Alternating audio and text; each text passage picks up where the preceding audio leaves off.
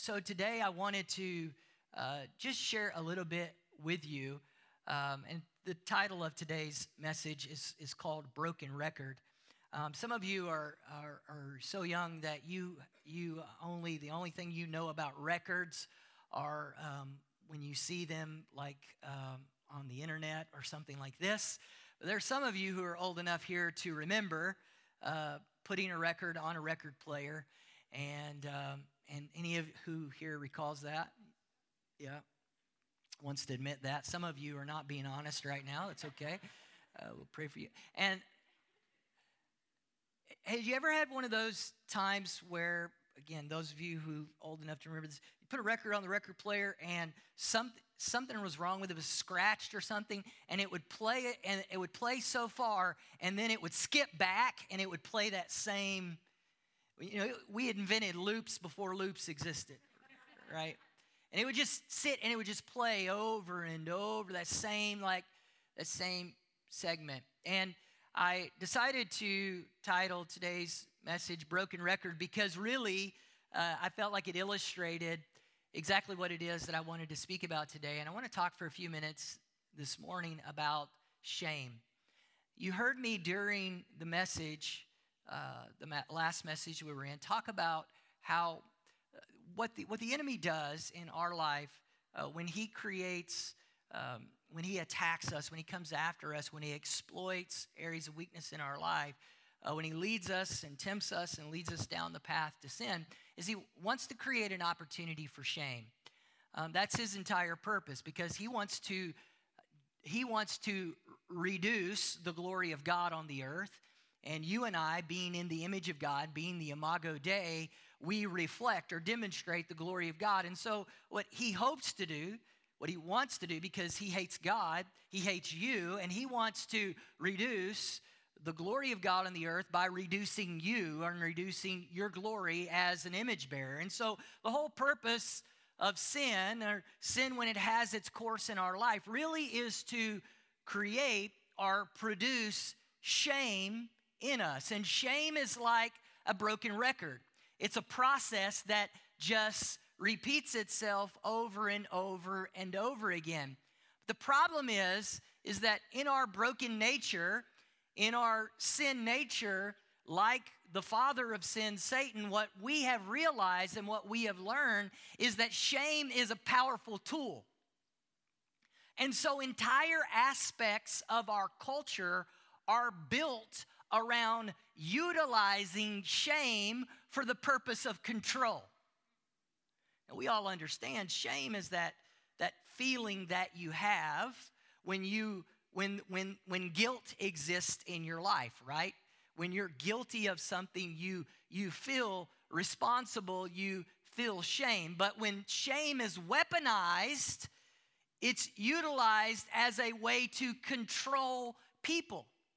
And so in entire cultures on earth and throughout all cultures on earth, shame is weaponized in different ways to manipulate and to control people, in the same way that the father of shame, Satan himself, has utilized shame to control people. After the fall, shame became constant and unavoidable for humanity. Have you ever noticed that the first emotions that were recorded in Scripture were shame? Have you ever noticed that? That Adam and Eve, when they sinned in the Garden of Eden, the first thing that we understand or were told that they felt was shame. And from that point forward, shame was weaponized to control them and to keep them separated from God.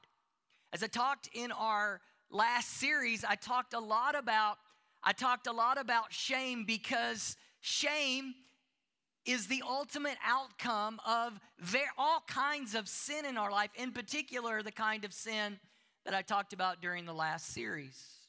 The work of the enemy is to keep us stuck in patterns of shame. To keep us stuck in patterns of shame that separate us from God, others, and even our true self. That's what he wants to do. That's what he did in the beginning, and that's what he continues to do. He creates patterns in our life that perpetuate separation.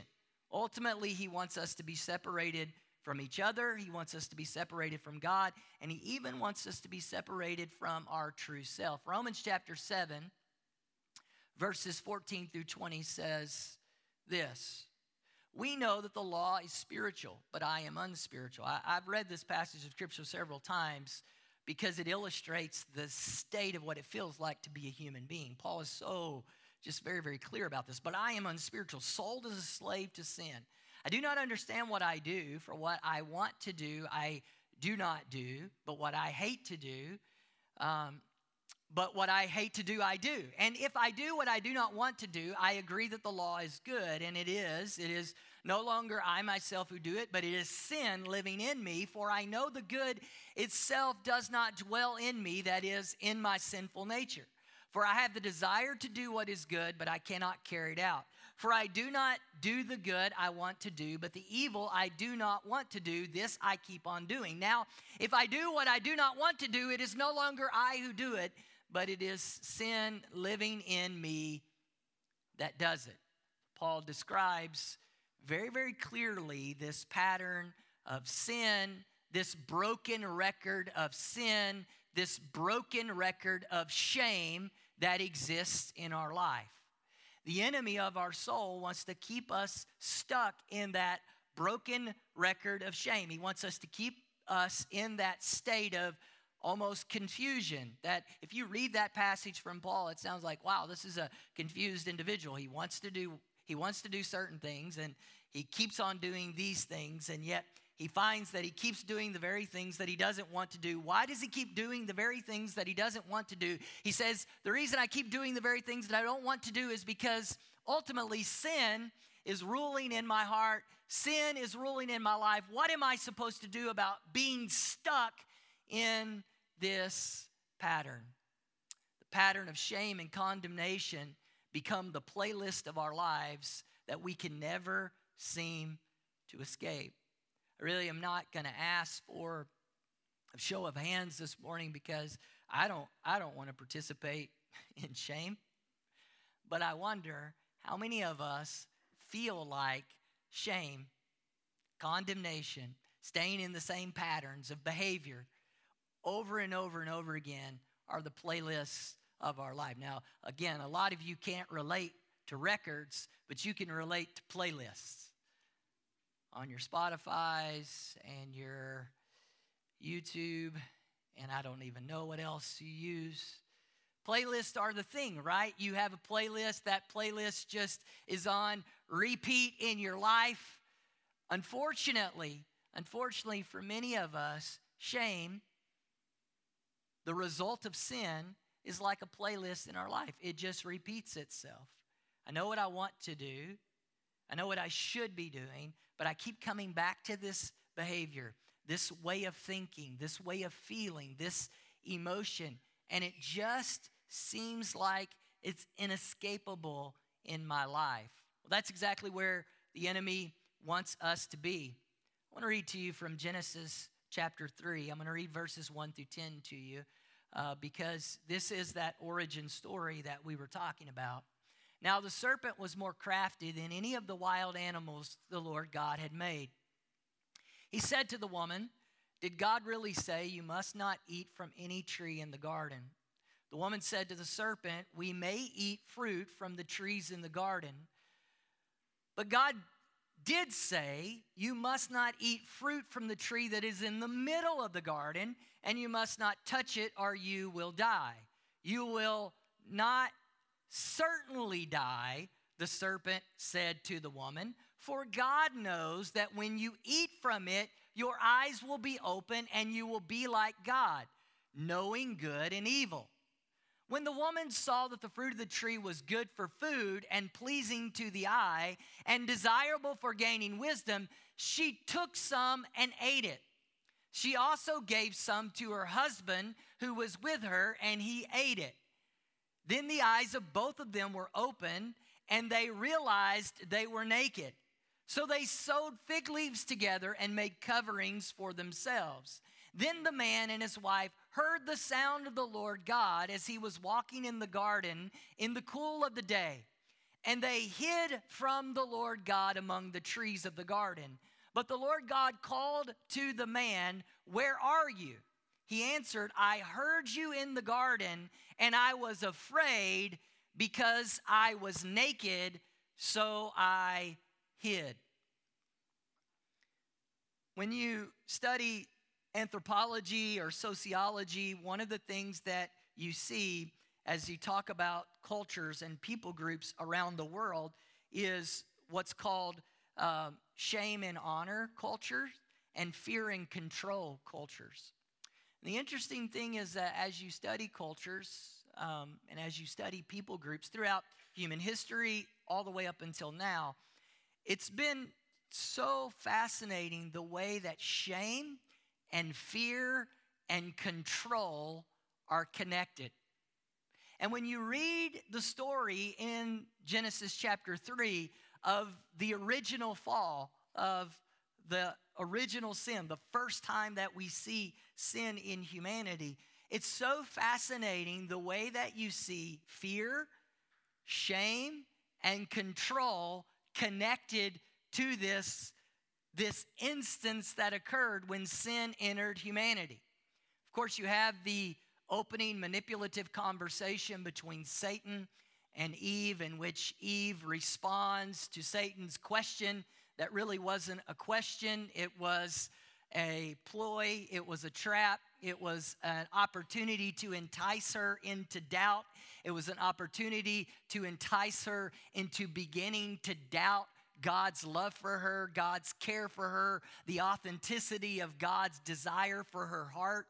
It was an invitation to begin to doubt the very nature and character of God, right? It wasn't really the question he was asking, really wasn't the question, because when she answered the question, her answer to the question wasn't satisfactory. He pushed the question further. Do you see that? It's the way manipulation works. And so Eve gets into this, she's baited into this conversation with Satan. She can't satisfy because what he's trying to do, what he's attempting to do is to manipulate and to control her behavior to make the point that you can't trust God, because ultimately, remember, what he's trying to do is create separation between her and God, her and Adam, and even the self that God created her to be and the self that she actually is. Ultimately, that's the purpose of sin and shame, is to create separation.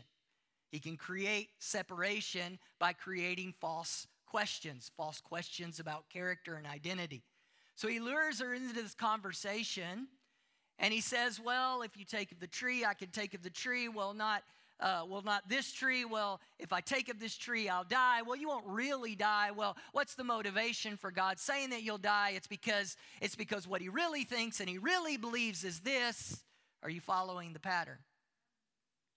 And so she's caught in this situation where she has to make a choice. Either I trust God or I don't trust God. Either I'm obedient or I'm disobedient. And the moment that Adam and Eve go down the road of disobedience, they have, by being disobedient, you need to get this because this is the sermon within the sermon. By being disobedient, they are demonstrating agreement with the enemy that you can't trust God.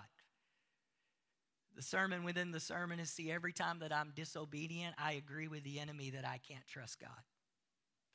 Because every decision for disobedience is a decision to say, I don't trust you to be God and I'm not God.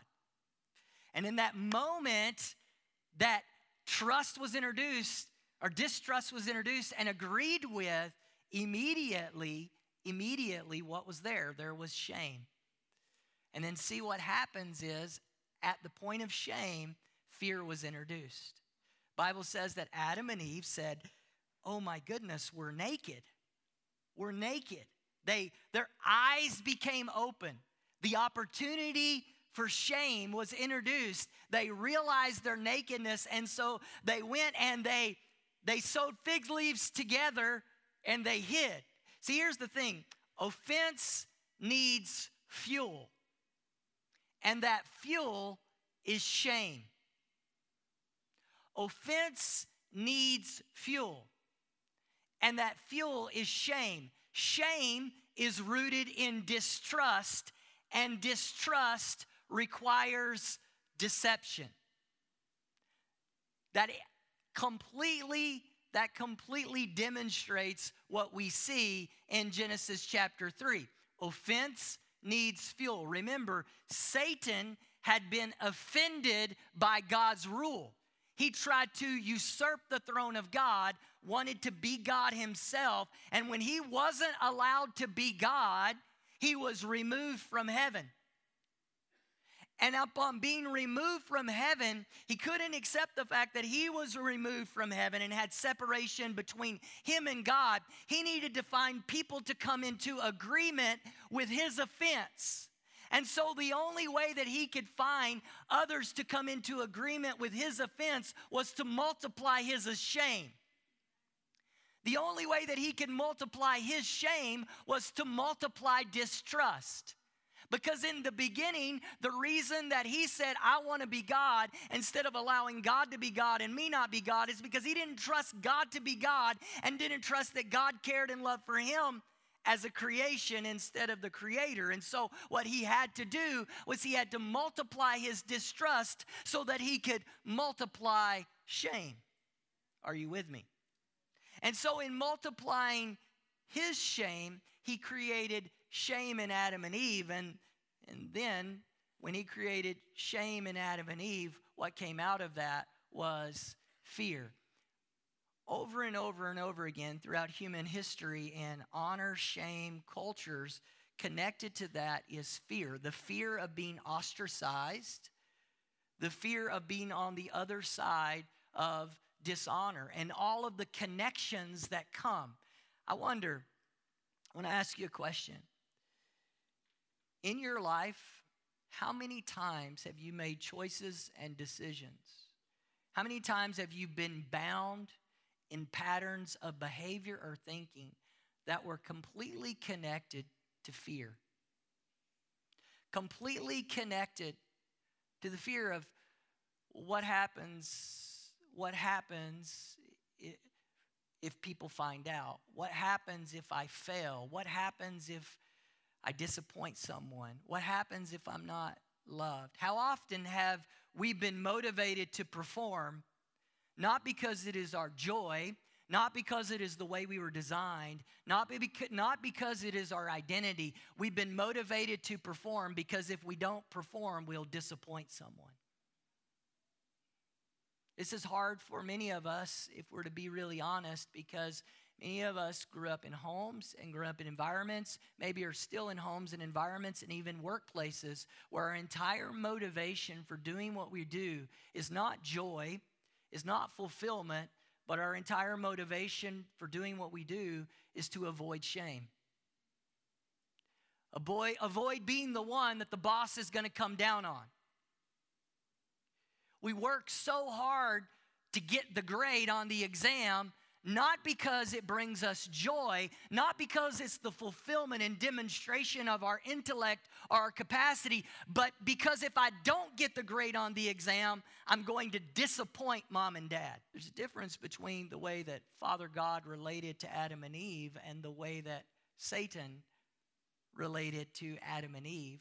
And what we see repeated over and over and over again in Scripture is that God was constantly calling his children into their identity, while Satan was constantly calling his children into their brokenness. He was constantly calling them to a place to reveal and exploit their shame. Offense needs fuel, and that fuel is shame. See, all bondage, no matter where you're at, no matter who you are, no matter where you were born in human history, all bondage is rooted in a lie.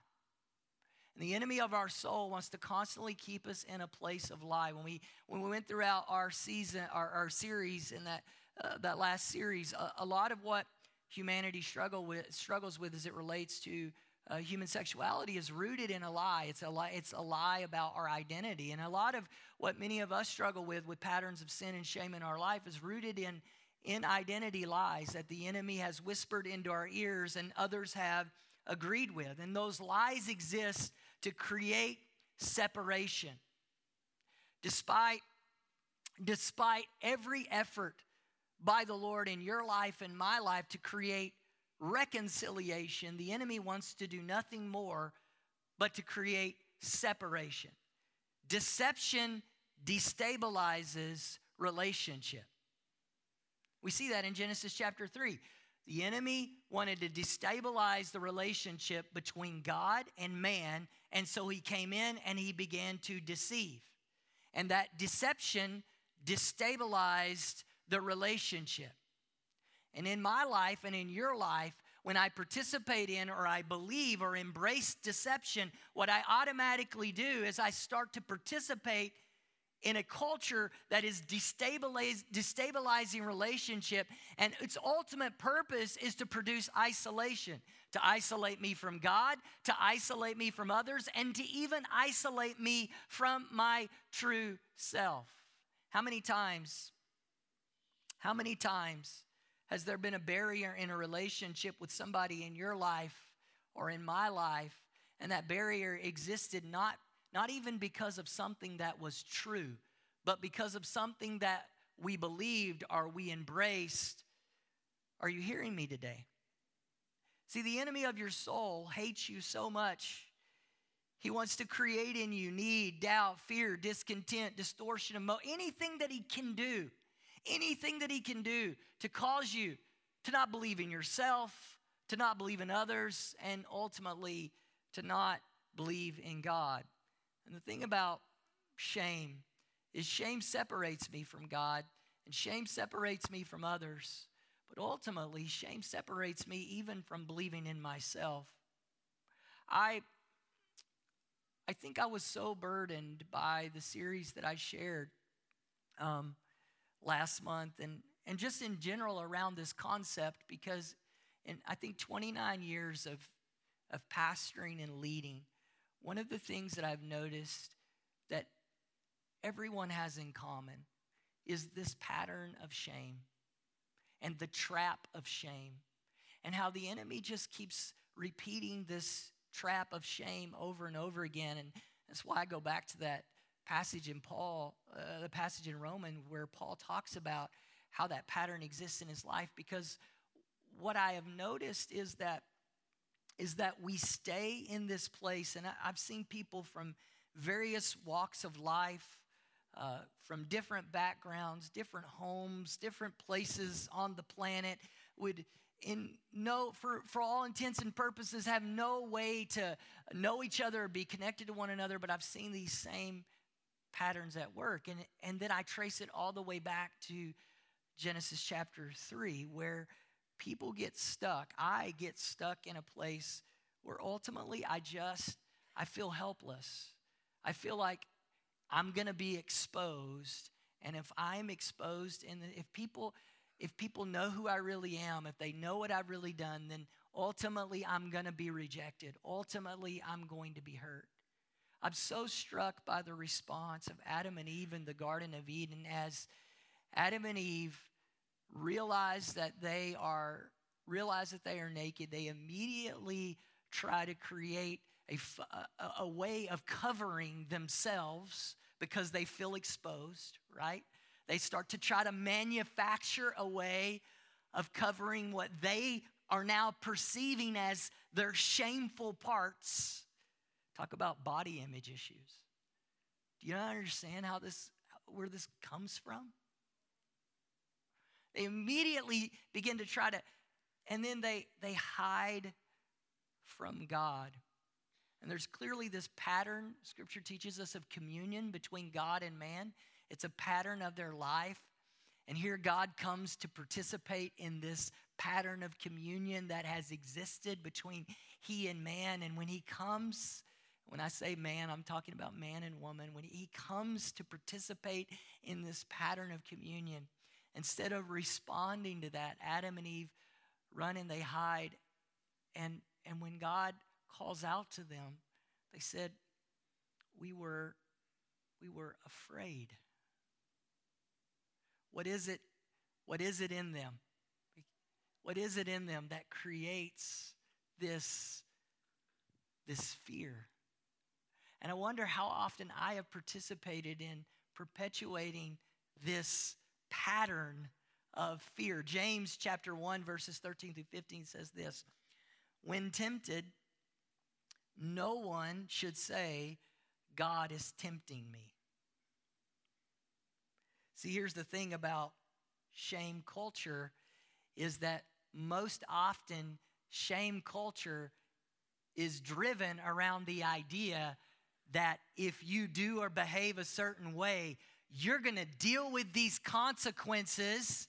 Your family's going to deal with these consequences. You better be afraid. God's coming after you. When tempted, no one should say, God is tempting me, for God cannot be tempted by evil, nor does he tempt anyone. But each person is tempted when they are dragged away by their own evil desire and enticed. When they are dragged away by their own evil desire and enticed. Then after desire is conceived, this whole process, it gives birth to sin, and sin, when it is full blown, gives birth to death. Understand, what is death? Death is separation. Shame cultures use fear of being ostracized, fear of rejection, community rejection, family rejection, and then ultimately, in religious cultures, rejection by God as a tool to control behavior. And yet, everything that we see in Scripture, get this, everything we see in Scripture paints the opposite picture of God. When Adam and Eve sinned in the Garden of Eden, Adam and Eve ran and hid from God, and God came looking for them. Let me ask you a question. Do you think God didn't know they had sinned until they came walking out from behind the tree wearing their latest fig leaf ensemble? No, he was fully aware that they had sinned, and yet he still came looking for them. Oh, you gotta get this. He was fully aware of their guilt, but he did not participate in their shame. You got to get that. He was fully aware of their guilt, but he did not participate in their shame. In fact, if you keep reading from Genesis chapter 3, Adam and Eve had tried to piece together a covering that wasn't quite working. And so, oh my goodness, you have to get this. So what the Bible says is that God took a lamb. The first emotion was shame. The next emotion was fear. The next thing that happened was sacrifice. The Father took his own and he sacrificed to cover shame. This is the heart of the Father. The heart of the Father. I know culture. I know society. I know everything you've been taught your whole life is expose shame, participate in shame, perpetuate shame. But the heart of Father God, from one cover of Scripture to the other cover of Scripture, was not to push man towards shame, but was to cover shame. Don't you understand that all of the gospel is all of the story of God saying, yes, I know exactly what you did. And yes, I know you can't do anything about it. So here, let me take off my glory and let my glory cover your shame.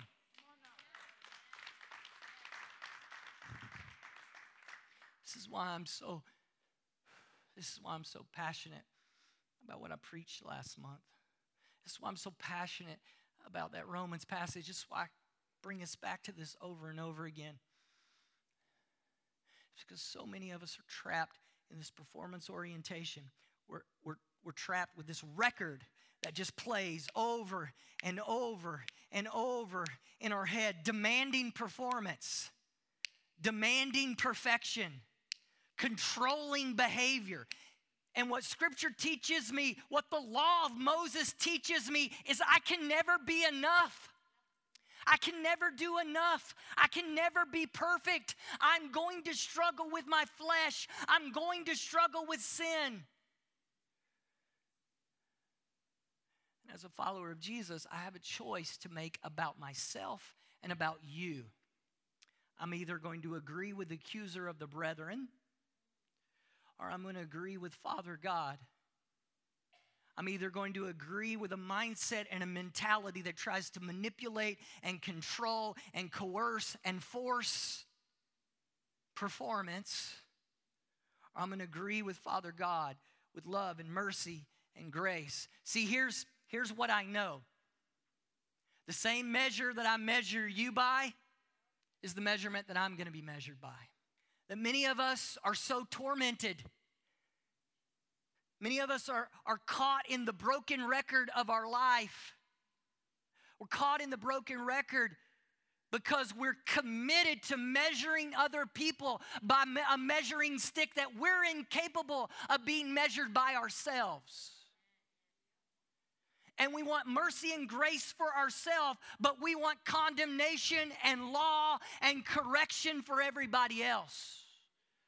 Or then there's some of us who want mercy and grace for everybody else, but we heap condemnation upon ourselves. There are two different kinds of personalities. There's some of us who externalize our grace toward others and internalize our condemnation and agreement with the enemy. And then there's others of us who internalize our grace and peace and demand it of others, but externalize our condemnation. And I believe what we learn from Scripture is that we need to understand where temptation comes from.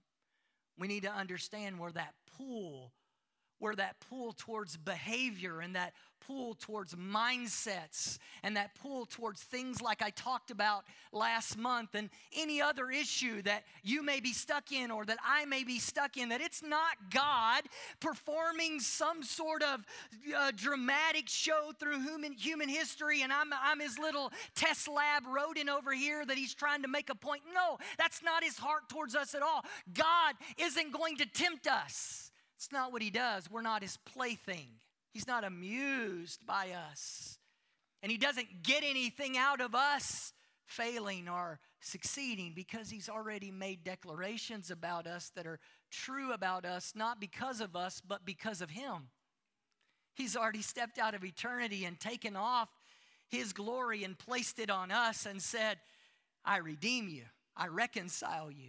Yielding to temptation leads to destructive patterns that create shame in my life. That's what James teaches me. When I yield to temptation, I participate in destructive patterns. And when I participate in those destructive patterns, what I do is I begin to agree with shame. Now, instead of my identity being grace and my identity being love and my identity being mercy, my identity becomes shame, and I perpetuate that shame on others. 2 Corinthians chapter 7, verses 10 and 11 says this: godly sorrow brings repentance that leads to salvation and leaves no regret. But worldly sorrow brings death. See what this worldly sorrow has produced in you, what earnestness, what eagerness to clear yourselves, see what this godly sorrow has produced in you, what earnestness, what eagerness to clear yourself, what indignation, what alarm, what longing, what concern, what readiness to see justice done. At every point you have proved yourself to be innocent in this manner. See, Paul writing to the church at Corinth, and he was writing to a shame-based culture, shame-honor culture. Rome and the Greco-Roman world at that time was very heavily a shame-honor culture. And he was trying to draw the distinction between godly sorrow, between acknowledgement of guilt that comes as the Holy Spirit convicts us, and a culture of shame that's only there to expose and to further enslave us. In that church, there would have been people from Jewish backgrounds. There would have been people from all kinds of different religious backgrounds. All of them would have had this one thing in common. You know what is right and wrong, and we determine what is wrong, and we're going to pound you to force you to follow the law of Rome, and you better do what culture and law says you're supposed to do, and if you don't do it, you're going to get what comes to you. The gospel, again, guys, you have to understand why these people were killed. You have to understand why the church was persecuted. It was persecuted because it upended culture. It was the opposite of culture. It said, no. Instead of being stuck in this place where you're ruled by shame, because all shame does is keep you in this cycle of performance, of performing on this. Instead of penance, God has called you to repentance. And they may seem like they're the same word, but they're not the same thing. One word says you pay for what you did.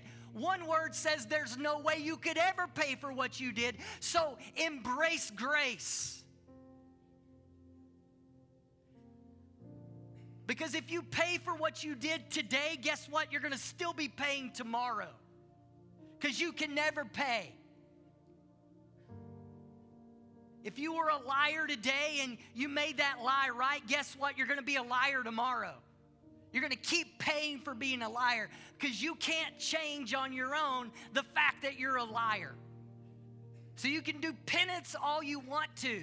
And a system of shame just says do penance, do penance, do penance, pay, pay, pay. Repentance says I'm not capable of paying. I'm not even capable of changing, so instead, I surrender.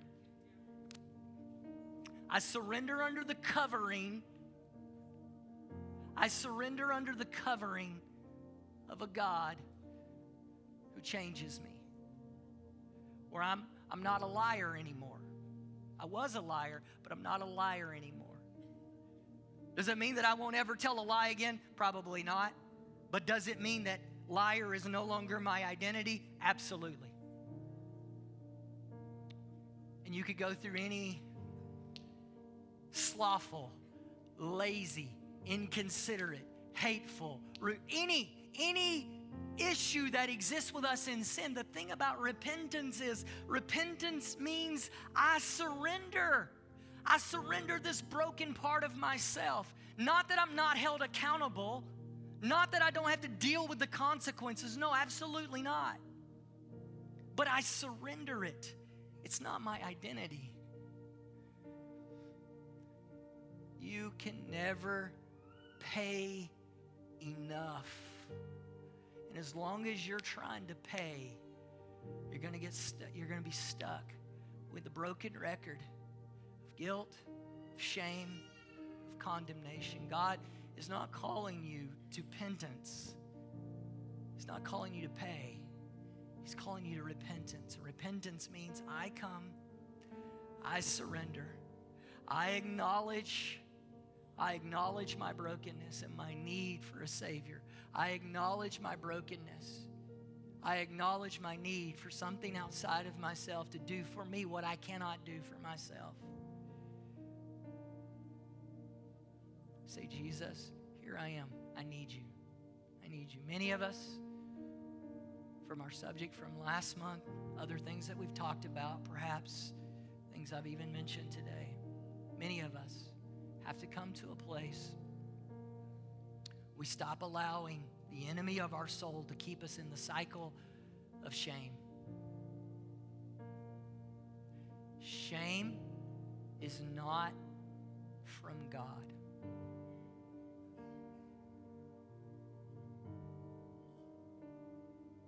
Do we feel shame because of guilt? Yes. The enemy wants you to hide from God when you feel shame. God comes looking for you when you're guilty. That's the difference. God pulls you to himself. In fact, get this, the scripture teaches us that you can't even come to God unless He makes a way for you to come to Him. That's what He's done for you. Just like He came looking for Adam and Eve, He comes looking for you over and over and over again. Let me give you just a little. You may still struggle. Okay, how do I know when it's healthy conviction and when it's condemnation of shame? It's really simple. It's a simple rule of life. What leads towards relationship and reconciliation, that's healthy conviction. What leads to separation and destruction of relationship,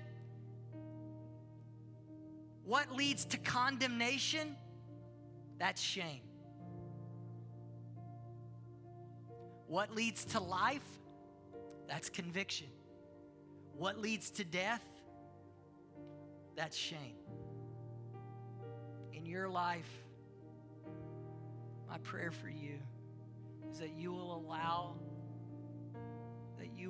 the Lord to begin to expose to you the areas of your life where perhaps you're dealing with shame. Maybe it's been embedded in you from childhood. Maybe it's because you've made some choices and decisions that come with consequences and guilt. The Holy Spirit would reveal those things to you, and instead of running and hiding, instead of trying to manufacture a way to cover it so no one will see, instead, my prayer for you, my prayer for me, is that I will surrender those things to the Lord and say, God, I need your help. And then ultimately, that you would receive His help. That you wouldn't walk out of here and take off the lamb's covering and put back on your fig leaves when you get in your car and go home. I know the world is wearing fig leaves, and I know it's the latest fashion. But we can all see each other's shame.